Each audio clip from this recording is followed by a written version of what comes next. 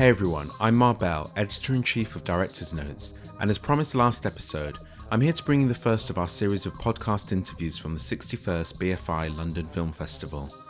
Jumping at the opportunity to catch up with DN alumni co-directors Rob Curry and Tim Plester, who previously joined us on the podcast to discuss Tempest and Way of the Morris respectively, we take a deep dive into the creation of their new feature, The Ballad of Shirley Collins, a lyrical documentary about the 20th century's most important singer of English traditional song and her battle to rise again from long silent ashes after losing the ability to sing in the prime of her career over 40 years ago. So finally, at long last and in person, I'm getting to sit down with Tim and Rob. Welcome to Director's Notes. Oh, finally. Yeah. Been a while.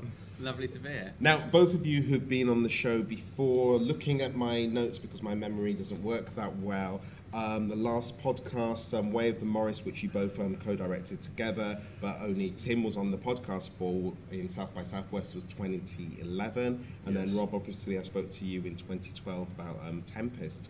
So an obvious question is, what have you been up to in the time in between? I know that The Ballad of Shirley Collins took about 4 years end to end to create, but what other projects have been taking up your time? Since Way of the Morris, it wasn't long after that we started working on Shirley Collins' film, really. I mean, once the film had played out and done its festival circuit, it was probably 2012. Yeah, and then we made a short film in between called Here We Be Together. That played at London Film Festival 3 years ago? I think it was 2014, yeah. So that kind of filled the gap in between. But I think we already started working on Shirley when we were making that. I can't really remember, but there's definitely a continuity in the work in that Way of the Morris deals with Morris dancing and kind of is the beginning of our foray into English folk customs and traditions. Here We Be Together is a short film about the even lesser, well, some people don't know about Morris dancing, but very few people know about Dwyle flonking, which is what Here We Be Together is about, kind of, but not really. Mm-hmm. And then both of those kind of flow then into a film about Shirley Collins, which we're here with. Because I'm trying to remember, because we showed Here We Be Together at the Kickstarter campaign for The Ballad of Shirley Collins, which I believe was in 2014. But I think we weren't allowed to say. Yeah, I think we weren't allowed to tell anyone because it was playing at London Film Festival. So basically, we'd finished filming on that, and it was ready to go. But then, it's basically straight off the back. The Shirley film had already started. It was, And you made the Tempest in between. Yeah. So I mean, Way of the Morris sort of changed everything for both of us. Tempest was a film I was making before that, but basically, Way of the Morris, getting in South by Southwest, and then, for some inexplicable reason, for a 64-minute documentary about Morris dancing, getting a fairly sizable UK theatrical release, just basically changed everything for us. And sort of off the back of that, we kind of learned how to self-distribute a film. So that's played in about 40 cinemas and loads of kind of folk clubs and stuff like that, and then got bought by Sky Arts, all of which basically we did ourselves.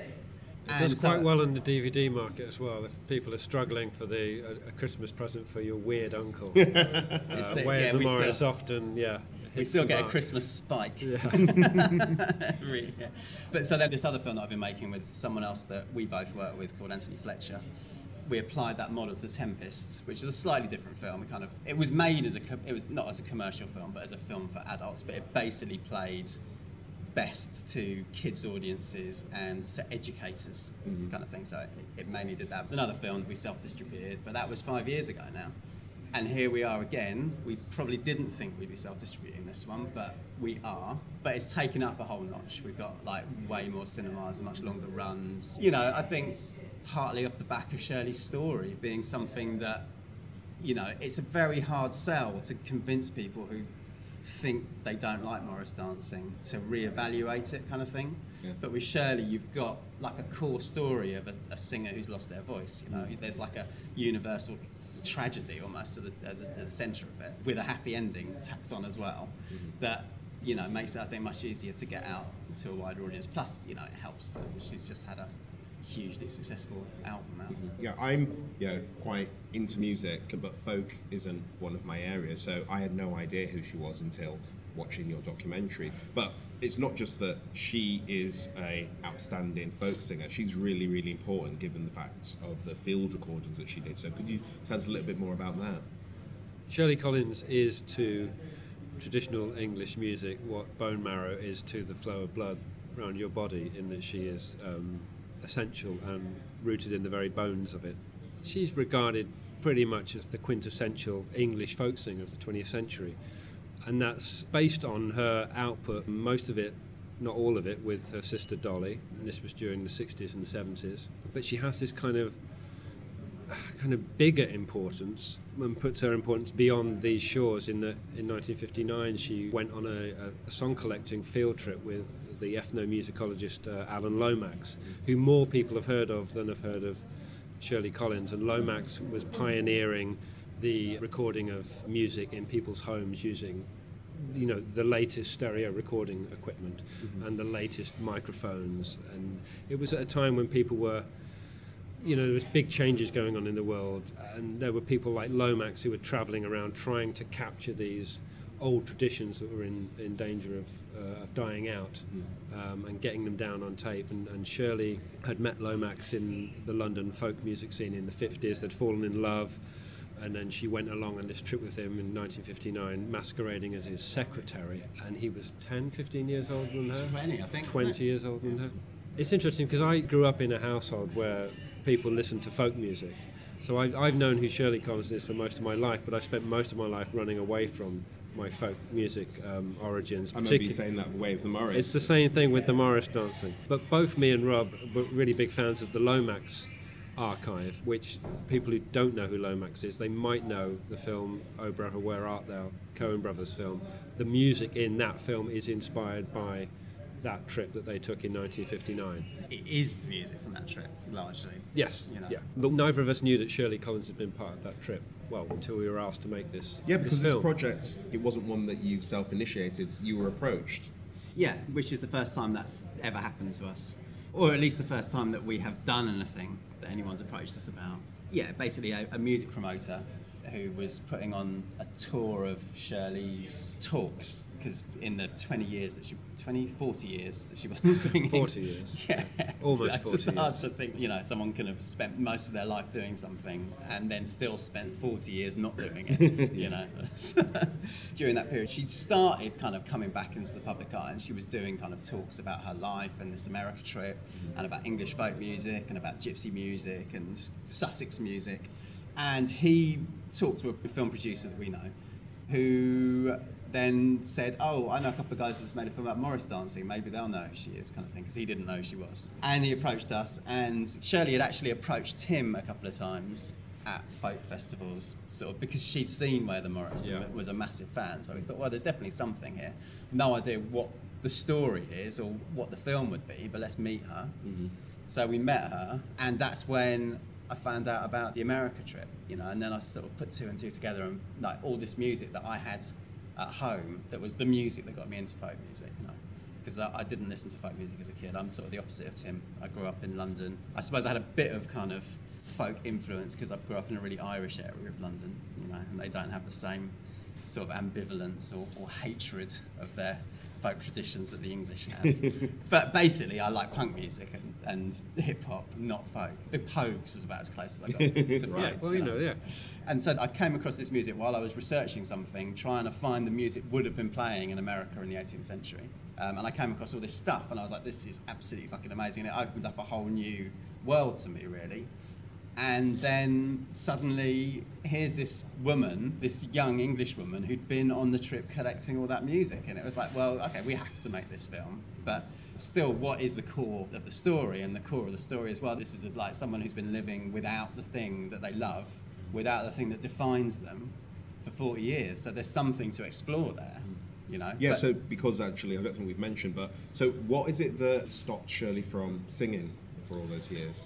Well, she was diagnosed with a condition called dysphonia, which affects the vocal cords. But it's an interesting one, because if you look dysphonia up, it's not really... There are those who dispute whether it's actually real or not. And Shirley herself has never described it as No. dysphonia. It's only been other people who've described it as such. Yeah, so whoever wrote her Wikipedia entry basically decided that, I think, But it's, it's very difficult. Someone physically can't get on stage and sing. What do you call that? Yeah. So part of the process of the film was unravelling that and unravelling what that was. And that would have been a much bigger focus of the film than it is if, during the process of making the film, she hadn't decided that she was going to try and sing again. Yeah, because obviously you didn't know that at the outset. Were you around at the time that she made that decision? What prompted her to take a move? Because as well, we see in the film, we see her being hesitant. We see her doing those recordings. And even though she's allowed you into her life to tell this documentary of her past, she's clearly nervous about singing again, and then her doing that again in front of your camera. So at least if she's just singing and it's with the band,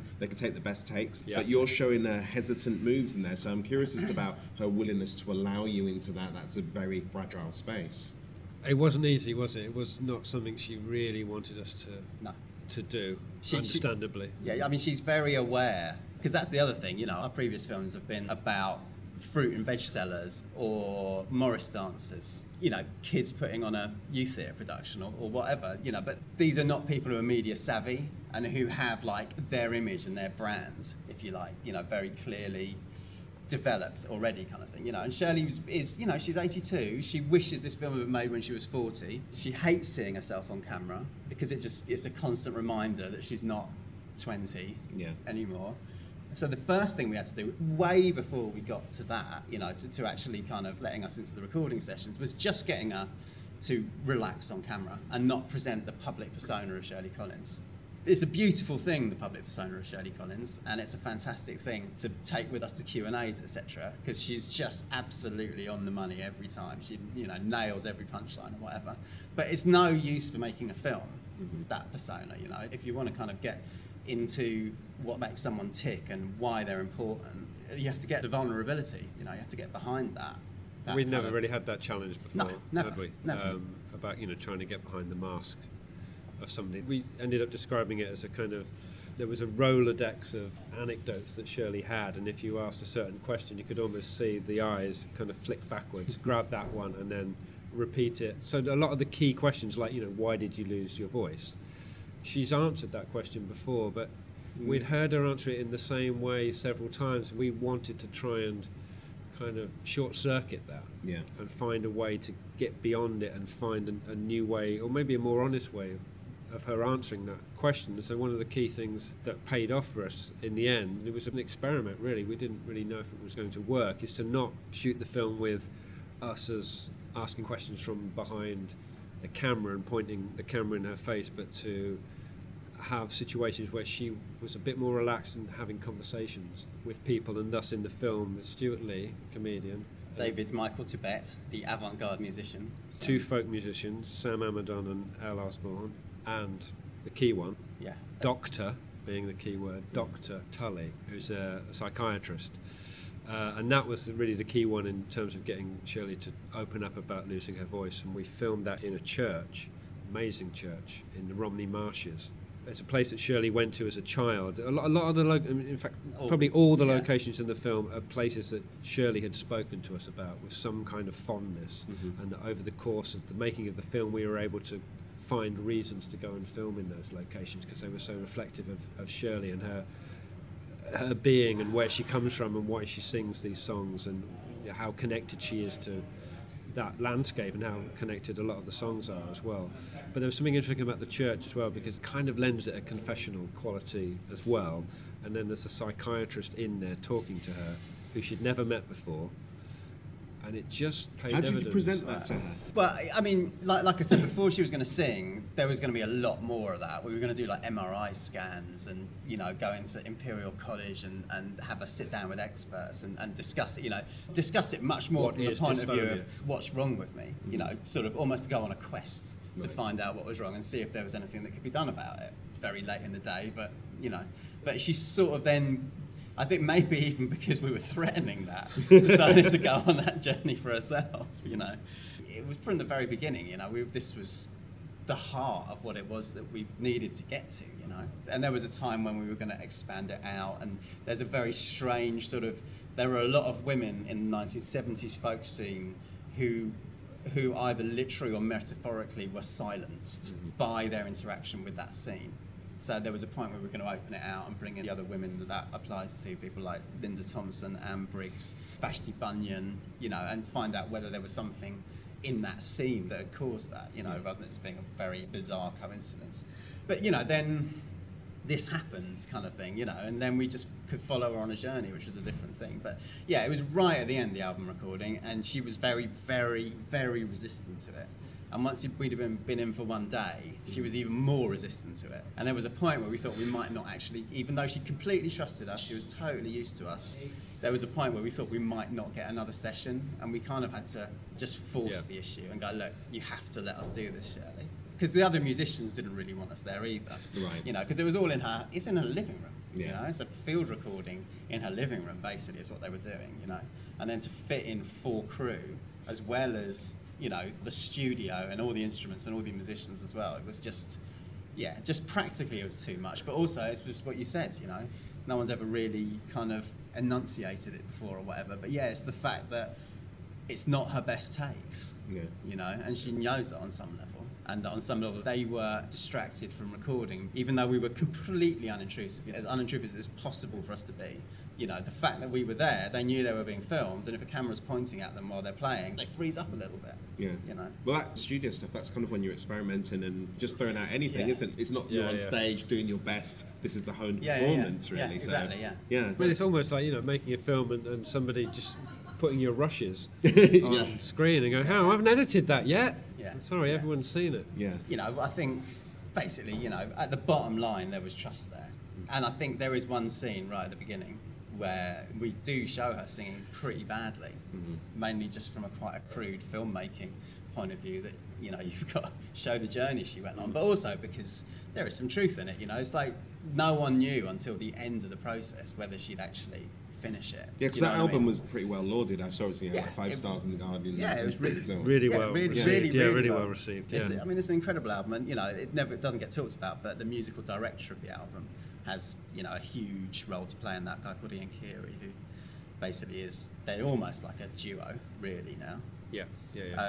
But it was not the easiest part of the process, but that's making a documentary, you know, and when you're making a documentary about someone with status, it's even harder. I mean, we had the same thing with Way of the Morris on a number of levels. People wanting the film to be about one thing, or, you know, go one way kind of thing. But when you've got someone with status, they have record labels and publishing companies and managers and family members who all want a piece of the action and want a say in what it is you're going to do, kind of thing. So it's part of the job, you know. So we had to make sure we got that because we needed it for the film, you know. And at the end of the day, if we didn't get it, the film wouldn't have had the same level of attention because it wouldn't have been good enough. Yeah. You know, so we owe it to her in a way to make her do it, even though she doesn't want to. You know, there's massive ethical dimensions once you get into like, you know, making a film about someone, especially if we didn't go down the road of getting a load of people in to tell you how great she is. No, because actually, that's another thing I wanted to bring up is structurally, it's not a traditional bio documentary. I was in the Q&A the other day and you said you wanted it to be what she stood for, what she's about, as opposed to here's an A to Z of her, you know, her greatest hits and her journey. And so was that baked in from the very beginning once you decided that you wanted to take this project on? Yeah, we decided pretty much from the get-go that we didn't want to make a traditional biopic or, you know, folk-umentary. But it's interesting, there was kind of an aesthetic decision we made and a kind of filmmaking decision we made, but it was also backed up then by the fact that when we started to do any research, we found that there's no archive of Shirley anyway. So if you want to try and tell that traditional, more kind of BBC4 story of a singer, of a musician, there's not Top of the Pops clips that you can show, or her recording an album in 1975. There's nothing. There's basically 2 bits of archive that exist, and we use both of them in the film. It is unusual for a documentary, but actually the great music documentaries don't really rely on you being a fan of the music. Like, the Nick Cave documentary, the first one. Yeah. It sort of almost doesn't have any Nick Cave music in it. Yeah. You know, which is really interesting. You know, it's another film about Sussex, funnily enough, on some level. Yeah. Searching for level. the Sugar Man. You know, you don't have to be a fan of Absolutely Rodriguez's not. music. Yeah, because nobody was. No. Yeah. Yeah. exactly. You know, it's the story. It was kind of the same intention with Way of the Morris, really, that on one level, if you make a film about Morris dancing or you make a film about Shirley Collins, you kind of, I think to yourself, well, look, the Morris dancers will watch it anyway, regardless of what you've made. The Shirley Collins films will watch it anyway, regardless of what you made. So your task as a filmmaker, in a way, is to try and make a film that is going to appeal to somebody who's never heard of Shirley Collins or has never heard of Morris dancing, or if they have, hates Morris dancing. That's always been our kind of raison d'etre, in a way, is to try and make films that are broader in their scope than just trying to, you know, appease a pre-existing fan base. Yeah. Going back to the archive footage, of which, as you mentioned there isn't any, and yet your film is full of archive footage. Are we allowed to talk about that? It's this weird area of spoiler territory which we've been really careful to preserve. There have been a couple of reviews that have given it away already, so I don't know. Yeah, I mean, I think given the audience, it's fine. Yeah. It's fine to talk about it. Yeah, I mean, basically, we wanted to take people on a journey back to 1959, and there was just like the richest audio archive that you could dream of to work with. You know, hundreds of hours of field recordings in people's homes of like conversations about how they tune their guitar and what it used to be like when they were young and they used to play at dances, and just, you know, all their friends in Kentucky who split their husbands' heads open with axes and been sent to prison after years of abuse and then come out and done it again, and just the most fucking and amazing. the wrestling. The whole like half an hour thing was somebody talking about a wrestling match, match. Or talking about people who worship with snakes and then get bitten and die, and just, you know, but people who really are almost so imbued in this music kind of thing that it's not like a thing, it's that they are the music. Do you know what I mean? People who knew Jesse James, people whose like uncle had been with Bob and Charlie Ford when they killed him, and, you know, just people who you write folk songs about rather than people who play folk songs. Yeah. I mean, that's the key thing about that Lomax stuff and why it's so important and why it's so mesmeric and primal, is that, you know, the people that they recorded are not professional musicians. They're not doing it as a performance. They're not doing it for money. These are people who are carrying on a centuries of tradition of just singing songs, playing fiddle on your porch after you spent the day working in the field. You know, it's that idea of folk music in its purest sense being an oral tradition that's been passed down, and, you know, I know this song because my grandpappy taught it to me. Yeah. I know this tune because my daddy taught it to me. It's called Bonaparte's Retreat. I have no idea who Napoleon Bonaparte is, which is who the song is named after. And it doesn't matter. I know how to play it, and this is how it goes. I mean, it was really important to us for the film because there is this kind of sort of sub-strand of the film, which is the story of English music being taken to America by the pioneers and the early settlers, being preserved there, while in many cases dying out over here. And then in the kind of late 19th and 20th century, it being rediscovered and almost kind of repatriated back to England, and Shirley being like a physical embodiment of that, have physically gone to the places where these people are singing these songs, have learnt them from them, and then brought them back and sung them herself. You know, Yeah. When she started singing again, we made sure that one of the songs on the album, well, two of the songs on the album, in fact, were songs that she'd first heard there, and she'd collected from there, one of which had never been sung again before in any form. So there's a kind of bigger story there. And that's one of the things we're most proud of, I think, that Yeah. there are a couple of songs on that album that are there because we kind of nagged her or kind of pushed her in the direction of them. Partly because we knew it was going to help us narratively, mainly. that we could, you know, Tie all those things do together. a little circular, you know, Yeah. narrative with it. Yeah, but to go back to your actual question, we had to transport people to this place where she went. And so we had this incredible audio archive. There were loads and loads of pictures they took on a black and white stills camera, and there was a point where we were going to use those and do something with those. And then we already do a lot of juxtaposing that audio with English landscapes. which actually works really nicely and really beautifully, and it's kind of a very simple thing because you listen to the voices because you're not presented with like a fast edit, you're presented with leisurely long shots of the English countryside, and then against that you can listen to this voice from a obviously completely different place kind of thing. In a way that transports you really beautifully. Yeah. But we did also want people to see that place. So the photos were just partly that they weren't good enough, but it's mainly just the fact that there's only so long, you know. We're probably in America for 20 minutes of the film, 25 minutes of the film, maybe even more. And you can't make people look at photos for that long. So we then thought, well, look, we've got these photos. People did have consumer video cameras at the time, you know, that you'd put a roll of beautiful 16mm celluloid into and then press the button and it would kind of whir until it ran out, and then you'd wind it up again and it would whir until it ran out. And Alan Lomax had one of those, but infuriatingly for us, he didn't take it with him on the trip. So we thought, let's just pretend he did take it and let's reconstruct each of the scenes in those photographs and then let's video them. So that's what we did, you know. And what did you use to shoot those? One of those. Vintage camera that you had to wind up every now and again, or not wind up, because that kind of gave it a different energy as well. And there's so, you know, when you're used to shooting digitally, there's something so kinetic, visceral about shooting on film again. When you know you've got 3.5 minutes in that cartridge, and the minute you press go, you're shooting the film. It's like I'm burning film. It's like literal, all those terms that people still use in filmmaking, you know, like you're burning film, let's cut. You're reminded of, it's because it's actually used to be on film, and I've only got 3.5 minutes here, and it's costing a lot of money. There's a real energy with that. But what was interesting about it is Rob ended up shooting quite a bit of that stuff, because if you give one of those cameras to a proper cinematographer, they're trying to frame it nicely and do their normal job, and it's like, no, it's got to look like an amateur is shooting it. Or Rob would occasionally kind of give the DOP a nudge to kind of judder the camera a bit, stop it accidentally, don't wind it up properly, things like that, just to give it more of an authentic open feel. The gate so it exposes badly, and there's a thing you can do where you kind of slip it off slightly so it's kind of double exposing itself as it films, so you kind of get slightly different shots on half of each of the negatives, and you open the thing and then you get a nice white flare in between the two. It's just beautiful stuff to work with film, and you're just hoping you've got a hair in the gate. It's like, please let there be a hair in the gate. All the things that are a nightmare to do with shooting a film are like a massive bonus for us, you know.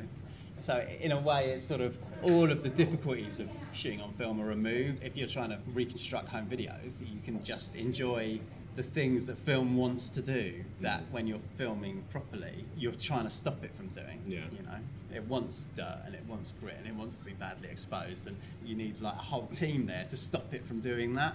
So in a way, you're letting it do what it naturally wants to do. Do not tame the film. Let it, Those reconstructions are like some of my favourite parts of the film. They work beautifully with voiceover.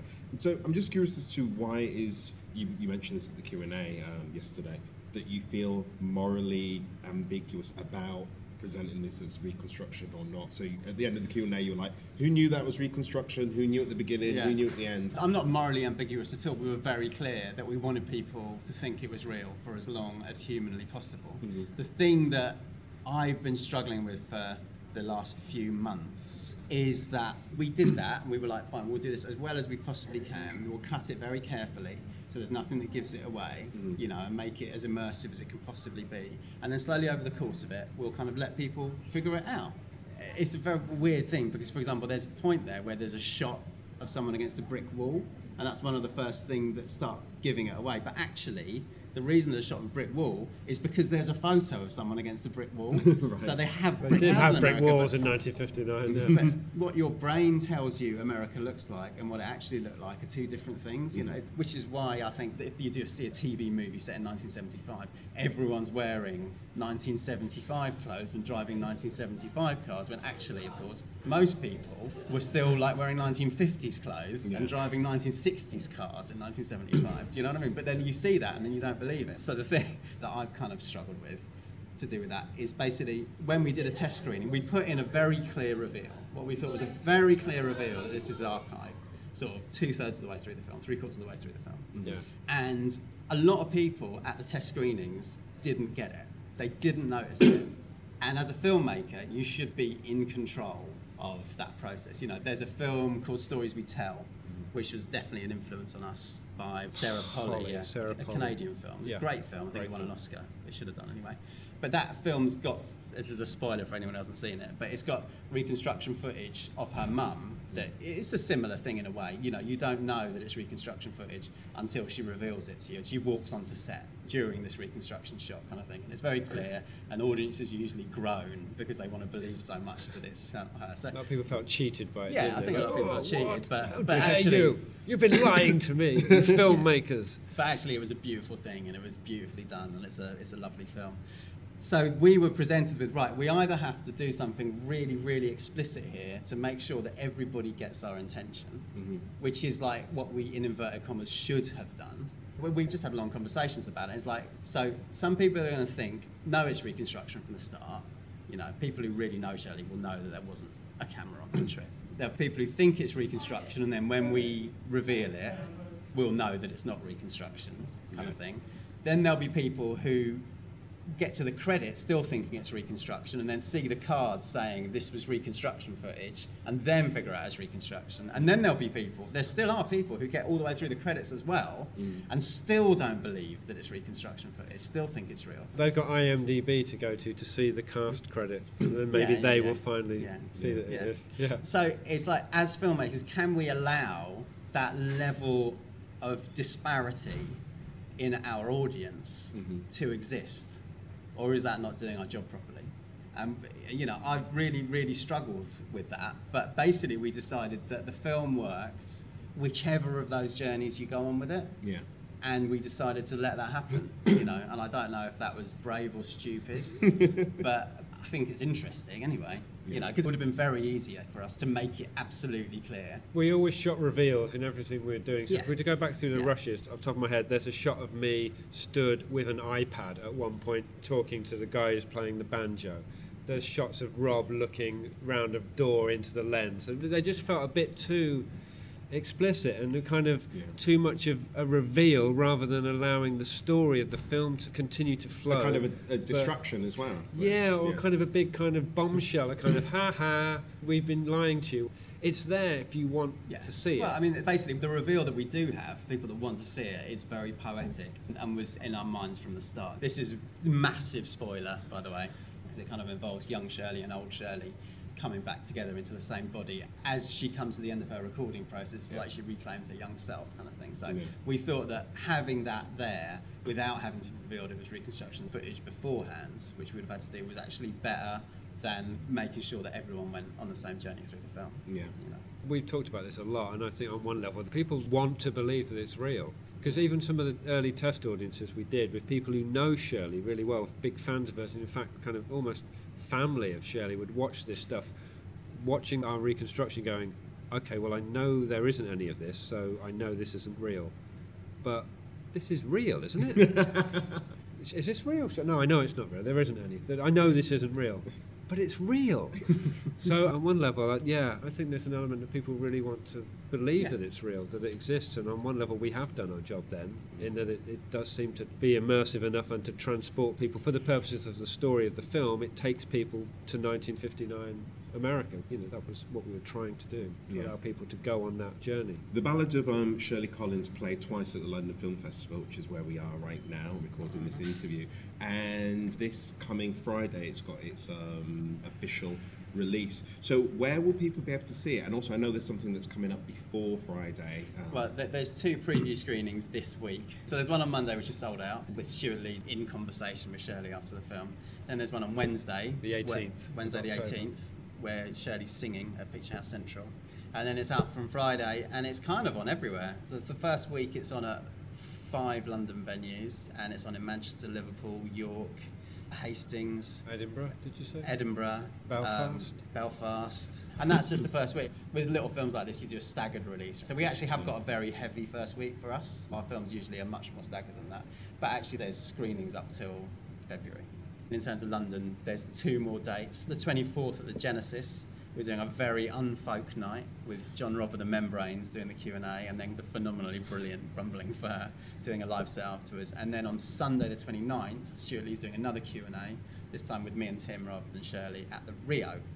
Oh, and then the 25th is Crouch End Art House, which is my local cinema. Yeah, North so Londoners. I'm doing a Q&A there, yes, for the North London gang. It's on all week in Crouch End and at Picture House Central. And where can everybody get to have a look at these dates online? At shirleycollinsmovie.com. Cool, and I'll make sure I'll link out to that, of course. And then also, the obvious final question is, although it might be too early to ask this, what else do you guys have coming up? Not that you don't have your hands full right now. Well, We've been thinking about it a lot because we know it's a question that comes up often in Q&As when you show a film, what's next? And so we've tried to prepare for that question, and we do have some ideas, but there isn't anything concrete. Yeah, I think it's going to be continuing in a similar vein.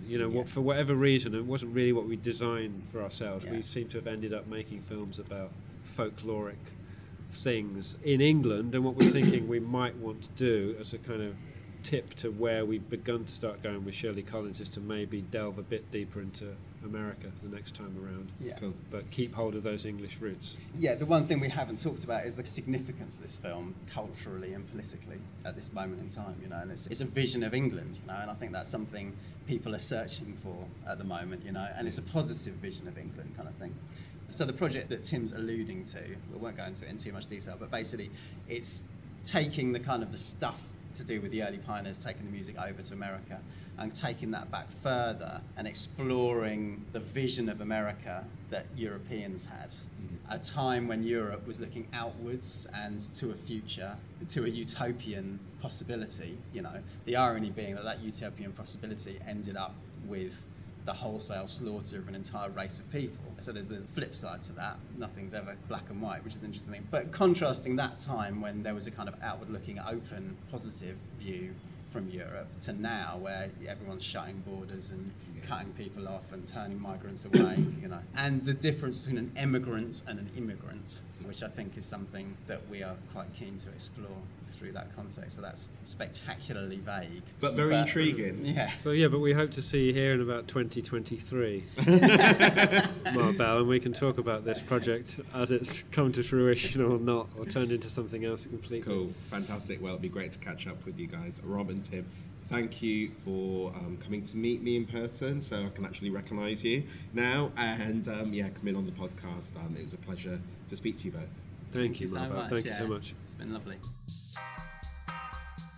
Thanks for joining us on the Director's Notes podcast once again. We'll be back next week with an interview with director Jean-Stéphane Sauvier for his brutally real Thai prison boxing feature, A Prayer Before Dawn. In the meantime, be sure to swing by directorsnotes.com, where we bring you more highlights and discussions from the filmmakers who were part of this year's London Film Festival. And if you still have some time on your hands, then a review and rating for Director's Notes in your favourite podcasting app is always appreciated. Speak to you soon.